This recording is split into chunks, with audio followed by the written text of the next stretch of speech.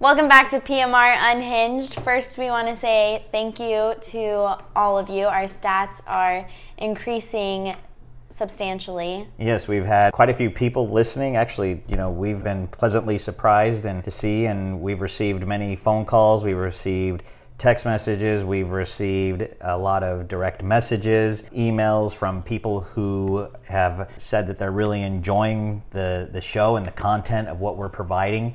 So we really want to thank you because, we really are doing this for you. So if there's other things that you want to learn about, if there's other questions that you have, please continue to send them our way so that we can continue to give you what you're looking for, not necessarily what we want to make this show about you. So make sure that you're letting us know what you want to hear about. And keep sharing, liking, subscribing, downloading, adding to your playlists. Absolutely. Because that helps. Keep letting us know.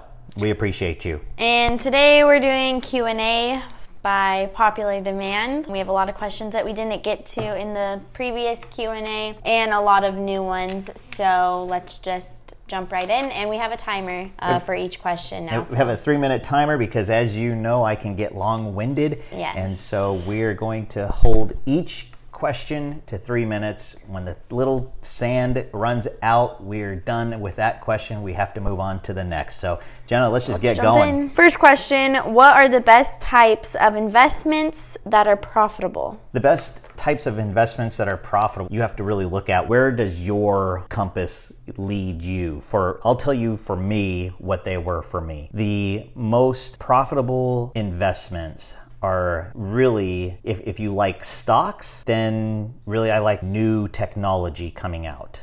Those tend to be extremely profitable. But to back up, real quick, we can't give investment advice. We can only just tell you what I do, but we can't give actual formal investing advice. You would have to contact a licensed professional for that. So let's just back up and go to what I do. The investments for me that are the most profitable are the investments that provide me cash flow every month. So I used to invest for capital gains. So in other words, I would invest and buy it, let's say a stock, and I would want that stock to be, if I've invested $10,000, I'd want it to make $100,000. Well, what I learned is by doing that, you're constantly trying to swing for the fences. And so when I pulled that back and learned that it's actually better to make base hits, that's a lot better. The next thing is that I changed my investment focus towards cash flow. So for me, real estate is my best investment, and that is because it brings me cash every month. So today when I make an investment, I want to know first thing is how much money am I going to make next month. Those tend to be the best investments. If you look at the really big investors, Warren Buffett, all of them, they're always investing for cash flow. So Warren Buffett may do it in stocks, and let's say like a Grant Cardone or something, he's doing that in multifamily properties. There's many different ways that you can go about it, but for me, it's real estate. It's triple net commercial real estate. It is multifamily real estate, and it is also some personal businesses as well. So if you're not at the point of being able to do real estate investments, since obviously that takes a lot of cash, then should we look at like E-Trade stocks, like Triple Q, index funds? The best thing to do is to put your investment on autopilot. So if you can do $300 a month, have $300 a month that comes out. That's what I did. I started with literally $300 a month. It would come out on the 15th of every month, and it would just get automatically invested in my Vanguard account in a Vanguard Total Index Fund. Then I started doing it with E-Trade, where it would just go into the Dow Jones, so a DIA. It was the actual fund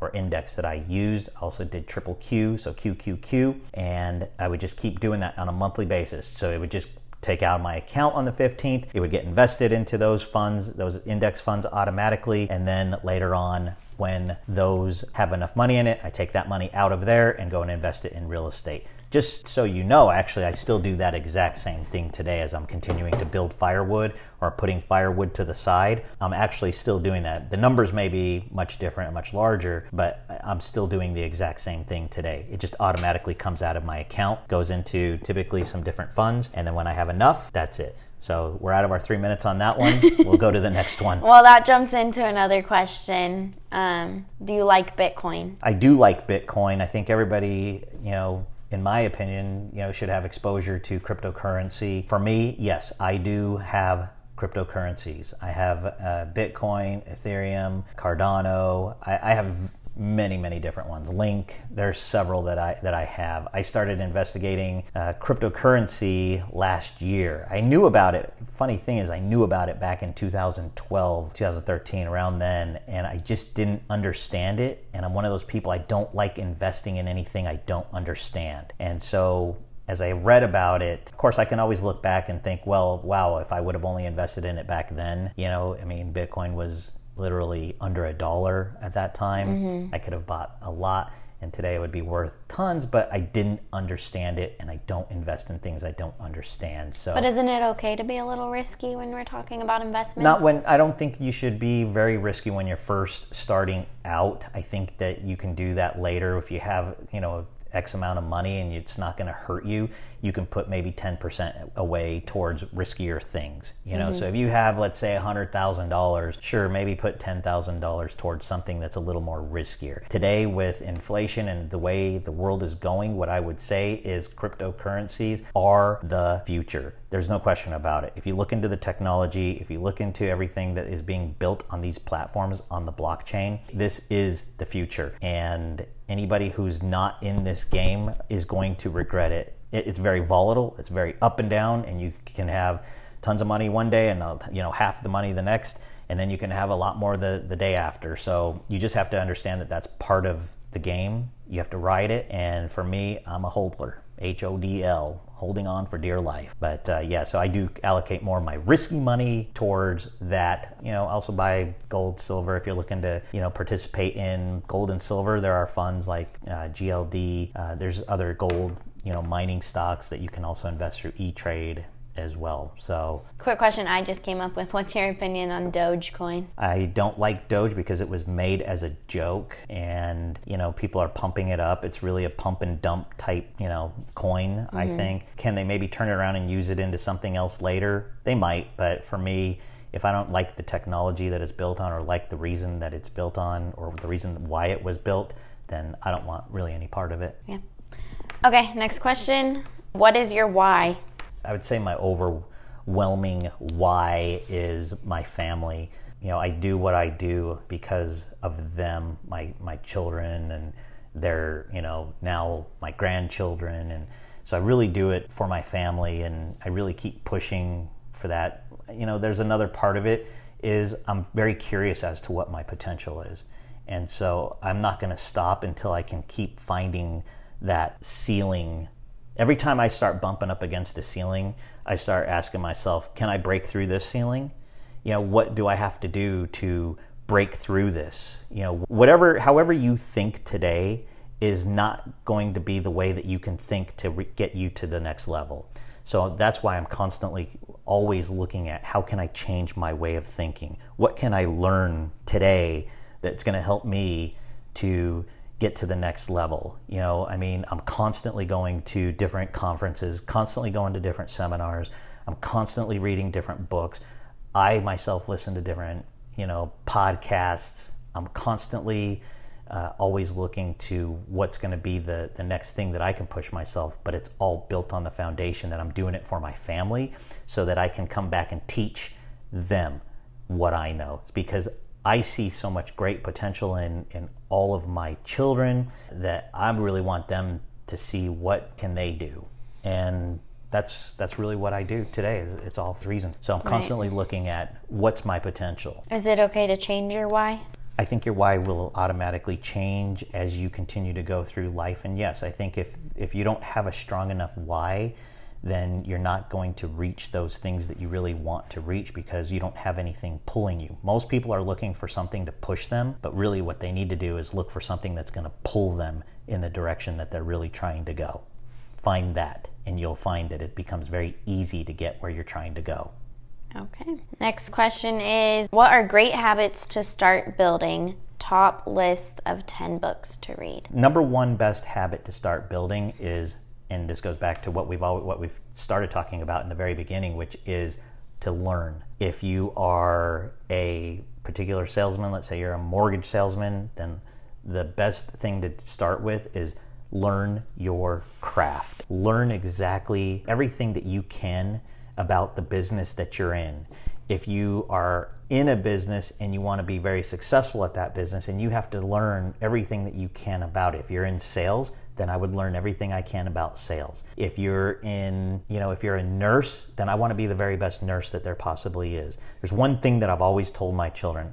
I don't really care what it is that you want to do in life. All I care about is that you're the best. And I would always tell them, you know this, I would always tell you, look, I don't care if you're a school janitor, that's fine. If you're happy, that's fine. But just be the best. Be the very best that you can. Because I've met people who are extremely, extremely wealthy and they're miserable.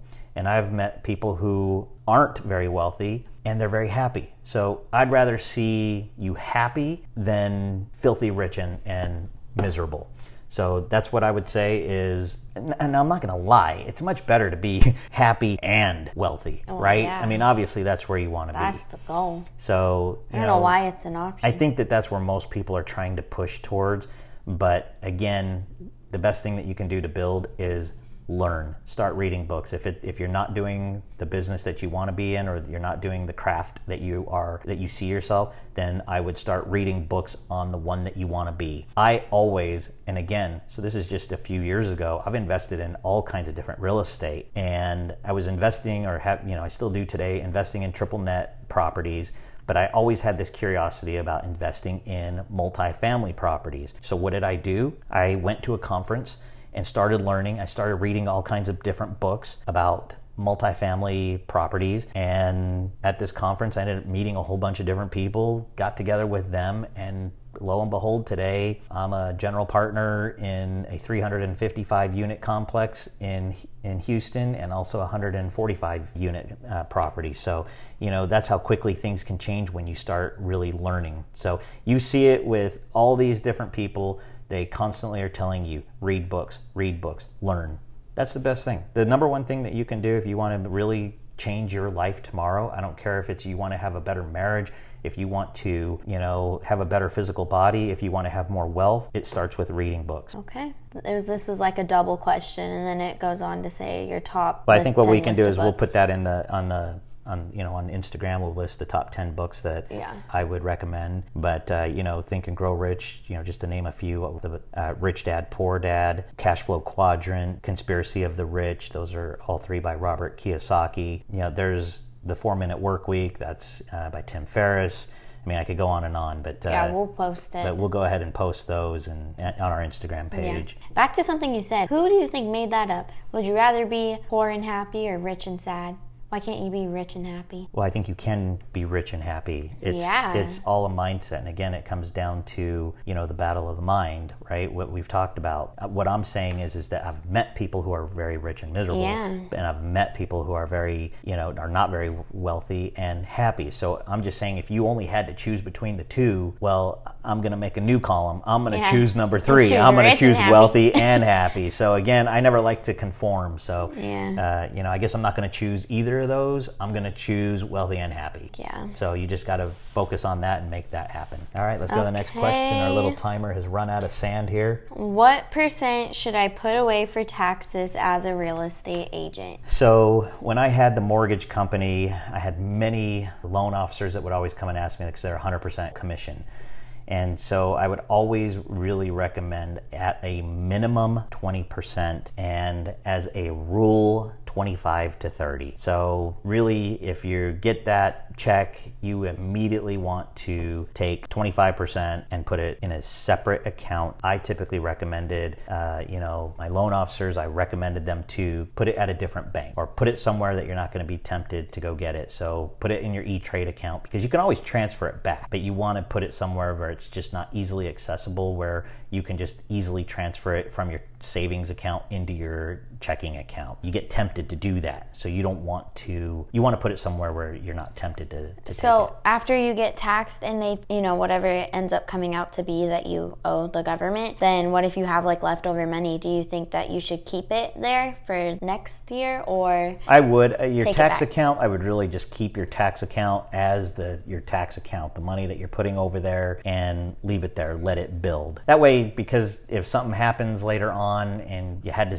go over that or go under that 25%, maybe you could only save 15%, well, you have a little bit of a buffer sitting in that account. So I would highly, highly recommend that. If you can do 30%, that's best. And That's a again, lot. what you have to understand is if once you make that check, 30% goes to taxes, and now you have 70% left. Well, now that's 100% of what's coming to you. So what do you do with that 100% that's came to you? Now you take 10% of that amount. For me, that's what I've Tithe. always taught, right? 10% goes to tithe. The next 10%. Right, but it would be 100 minus 30 minus 10. That's correct. And then you have only... So if you have $1,000 check, $300 is going to go to your tax account. Well, that leaves you with $700. So what are you going to do? Well, for me, $70 is going to go to tithe, right? Mm-hmm. And $70 is going to go to pay me. So it's going to go to my savings account or my Kindling account, what I'm going to save towards to make bigger investments later. So that would probably go to my E-Trade account. And then the rest I'm going to use towards paying my bills. Okay. So the biggest thing that you can do is when you find things that are tight, most people start looking at it and say, well, how am I going to live on that? Well, what you want to do is you don't necessarily want to focus on where am I going to cut? How can I save money here? How I'm going to, save money over here or over there? What you want to do is focus on how can you increase your income. Just start making more money. You want to make more money so that those checks get bigger and bigger and bigger. So that if you're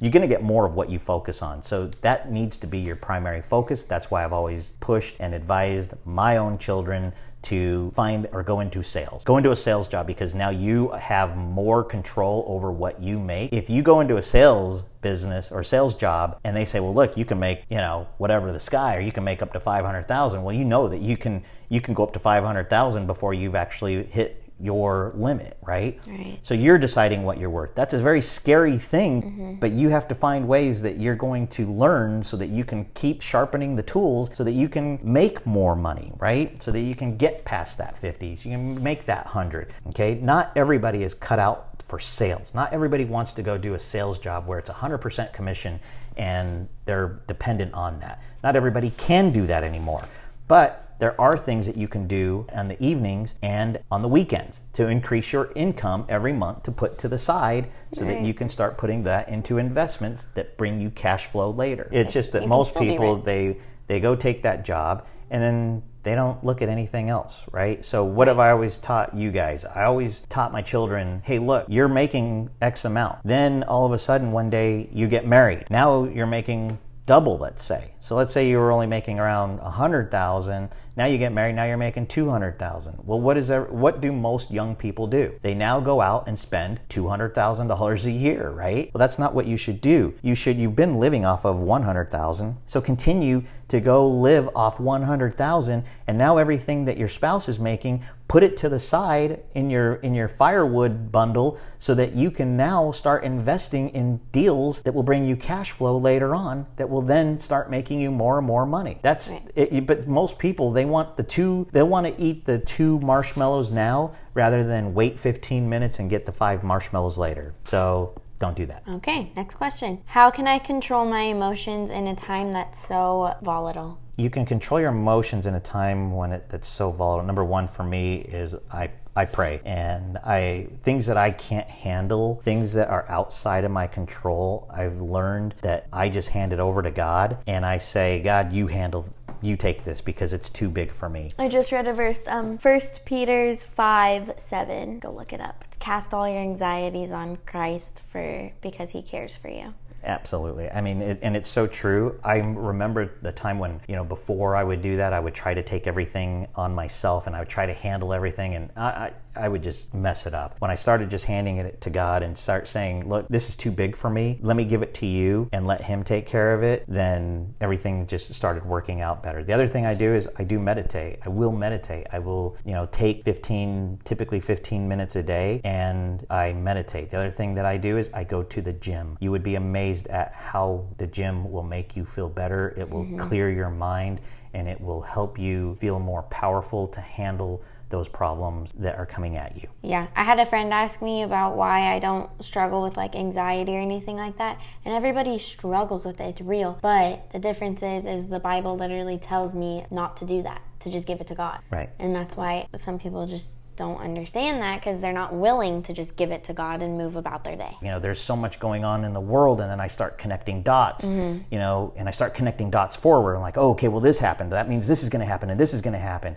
But you don't know what the hell's going to happen. So, right. You know, quit trying to control the future on things that are outside of your control anyway. You know, you can only control what's within your own bubble. So control those things, because anxiety is often happens when you start feeling out of control, right? You know, and a lot of people feel anxiety is because they're so focused on things that they can't control. They have no control over it at all. You know, I do hear people like, and they get me going too, and all of a sudden I'm wrapped up in it. You know, oh my God, what's going on over here? You know, what's going on in Russia or wherever, you know? And I'm like, at the end, I guess just gotta say, why am I sitting there, have all this anxiety about it when I cannot control any of that? So you know what? I know one who can. I put it in God's hands, right, and let him take it from there. It's a real emotion, just an emotion you can give to God, I guess. It's a real emotion, but it is also one that you can do things to really help yourself, which is meditate. And first, give it to God. Second, I would say go to the gym. Go to the gym and work out. And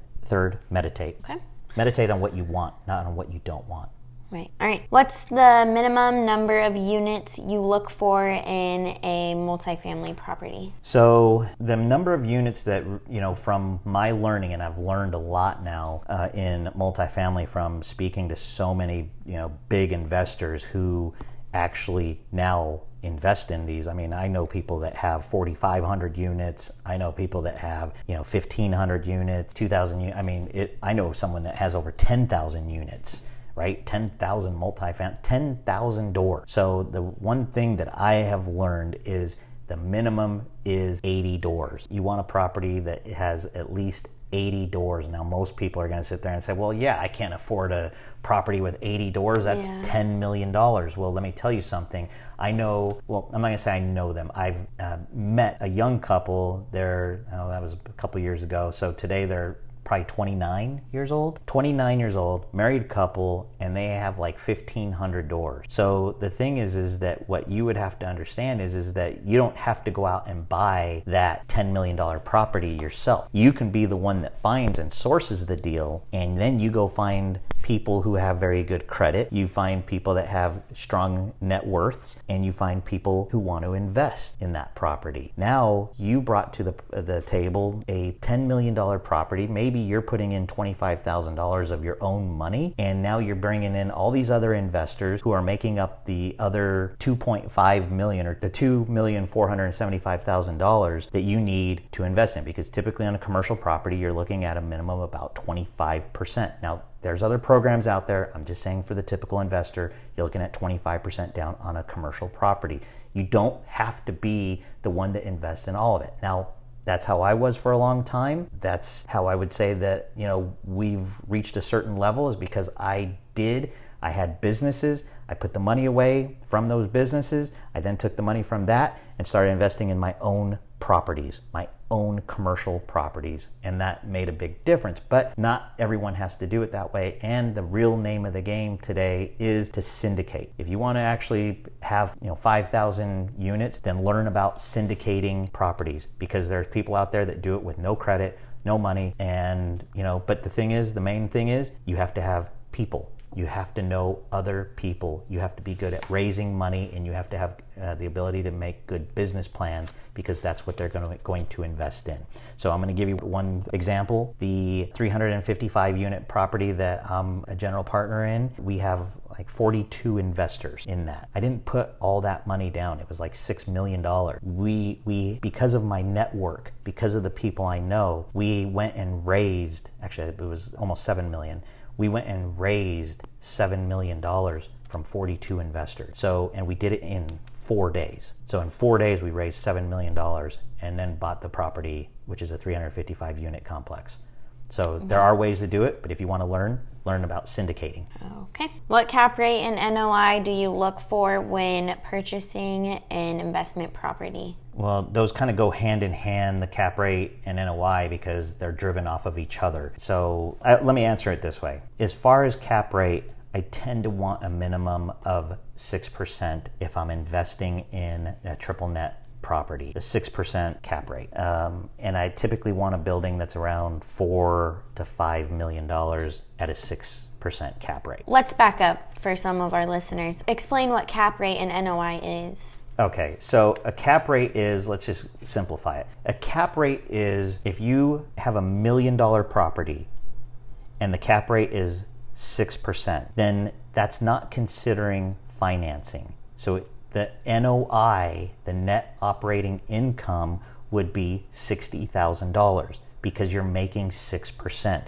So what that cap means, if I went and paid cash for a $1 million building and the cap rate 6%, and let's say it's triple net, that means the tenant pays for property taxes, the tenant pays for all repairs, right. They pay for everything. I only collect a check, basically, okay? So that's why I like triple net. It's very simple, it's easy. Yes, there is a lot of work to it, but typically you just make the $60,000 a year and that's it. Now, that's not considering if you then use leverage, which is financing. So the 6% is the percentage. The NOI is the $60,000. So the cap rate in our example is 6%. The net operating income is $60,000. Okay. If you can find something that's making $500 a month or even $200 a month, that's great for someone that's starting out. And that is how I started. I started buying condos and I was making $150 a month on these condos. Then the price went up and guess what? Now a condo that I bought for $50,000, I was now able to sell it for $75,000 or $80,000. That's crazy. It was that cheap. And that's how you can do. There were condos that I bought in Colorado for $15,000 in 2006. And when I looked at that, I said, I can't even buy a car for $15,000. So I went and bought as many of these $15,000 condos that I could. And, 10 years later, I was selling them for $150,000. Then you take that money and you go start buying bigger properties, bigger deals. I look for 6% typically on triple net. I'm willing to go lower on multifamily, but typically 6% is a minimum. But there comes with some risk on that side because cap rates have compressed so much. So if I can buy a property at 6% cap rate and then I can turn around and sell it for a 5% cap rate, that's where I make a lot of money. Define cap. C-A-P It's means capitalization rate. That's what the cap stands for. Okay, and Capital NOI is? Net operating income. Okay. So let's just take a quick example of this, okay? I buy a property at $1 million and it's a 6% cap rate. Okay, so that means I paid $1 million for it. Let's say 6 months later, I'm able to sell that same property for a 5% cap rate. So now I can go and now I can sell it for $60,000, and I can now sell it for a 5% cap rate. I can now sell that same building that I just bought a few months ago for $1.2 million. Okay, because cap rates are compressed, so the demand starts going up. So more and more people start wanting to buy these cash flowing properties because more and more people are learning and it is getting very competitive out there. Now I can sell that property for $1.2 million. I'll give you an actual example. I bought a property for $2 million and held on to it for 2 years. I bought it for a 7% cap rate. Cap rates hadn't compressed yet. And 2 years later, I sold it for a 6% cap rate. So that $2 million building I sold for $3 million.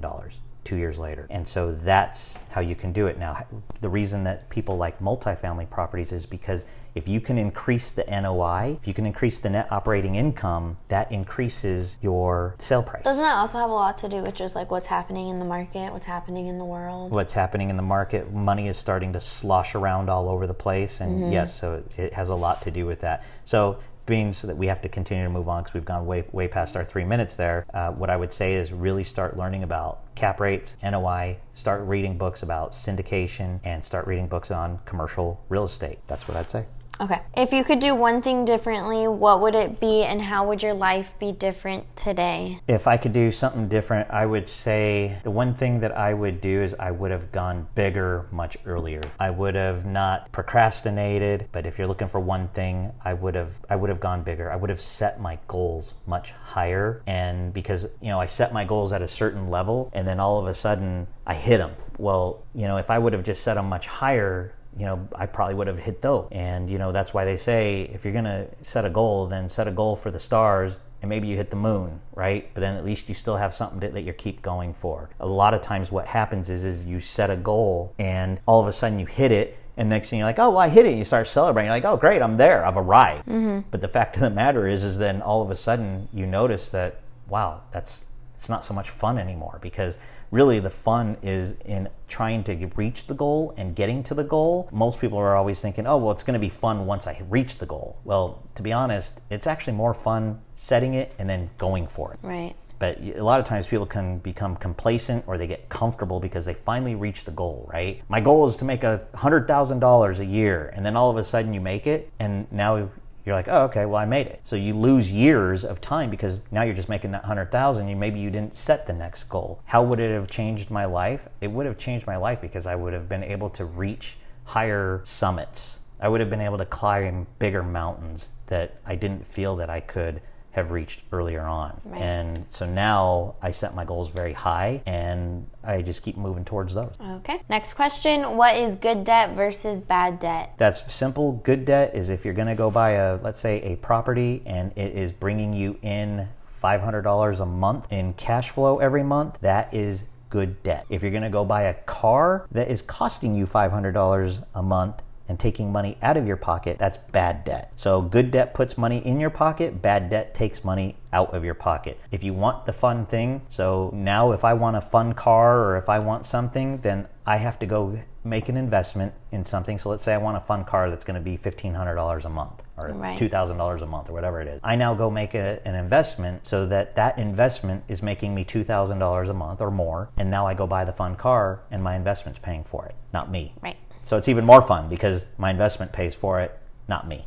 Right. Yes. Next, I just graduated high school. What can I do to build wealth today? The number one thing that you can do is really listen to the PMR Unhinged podcast because it's going to give you a lot of the steps going forward from that. One thing is if your parents have good credit and you just graduated high school, have them put you on one of their credit cards. Only if they have good credit. If they have bad credit, do not do that. Way. They will wreck your credit. So if you don't really have any credit, you graduate high school, then have your parents put you on a credit card that they've had for a period of time. Maybe not, like I made a mistake and put, one of my kids on a credit card when they first graduated, and I'd had the credit card for 20 years. Well, he was only 18, so that actually causes problems. So don't do that, but ask your parents if they'll put you on one of their credit cards, and that helps you build your credit, because credit is everything. Protect your credit. If you destroy your credit, always said, poor credit is the fastest path to poverty. If you have poor credit, then you're going to pay more for everything. It takes more money out of your pocket on everything. You also can't buy a house. It's harder to buy a house, or the interest rate's a lot higher. You're just going to pay more for everything. So it's literally, your poor credit is literally keeping you in the poorhouse. Mm-hmm. So protect your credit at all costs, because poor credit is the fastest path to poverty. Good credit can always dig you out of ruts. Right.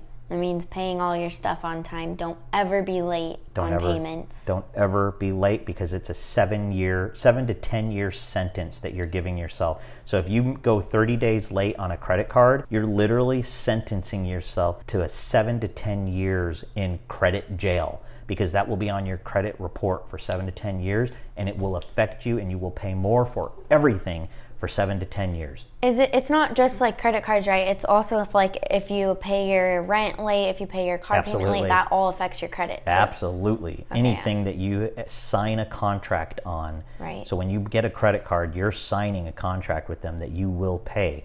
If you have rent, they can report it to your credit bureau. It's very hard to go get an apartment if you don't have very good credit. So credit is really, it's everything. You have to have good credit. It just affects you in everything, and it can actually inhibit your success. If you want to be wealthy later, then start learning about your credit and start protecting your credit. Have your parents put you on a credit card if they only have good credit, and if they don't, then get a prepaid credit card. So what you can do is take $500 to the bank and say, can I get a prepaid credit card?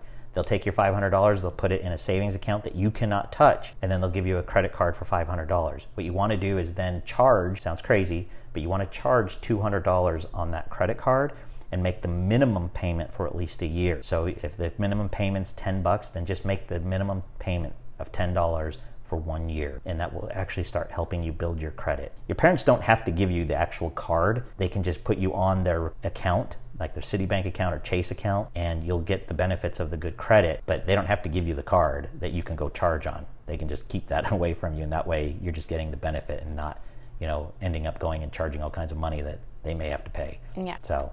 Okay. Next question. How do you know when to focus 100% on one business versus getting into multiple businesses?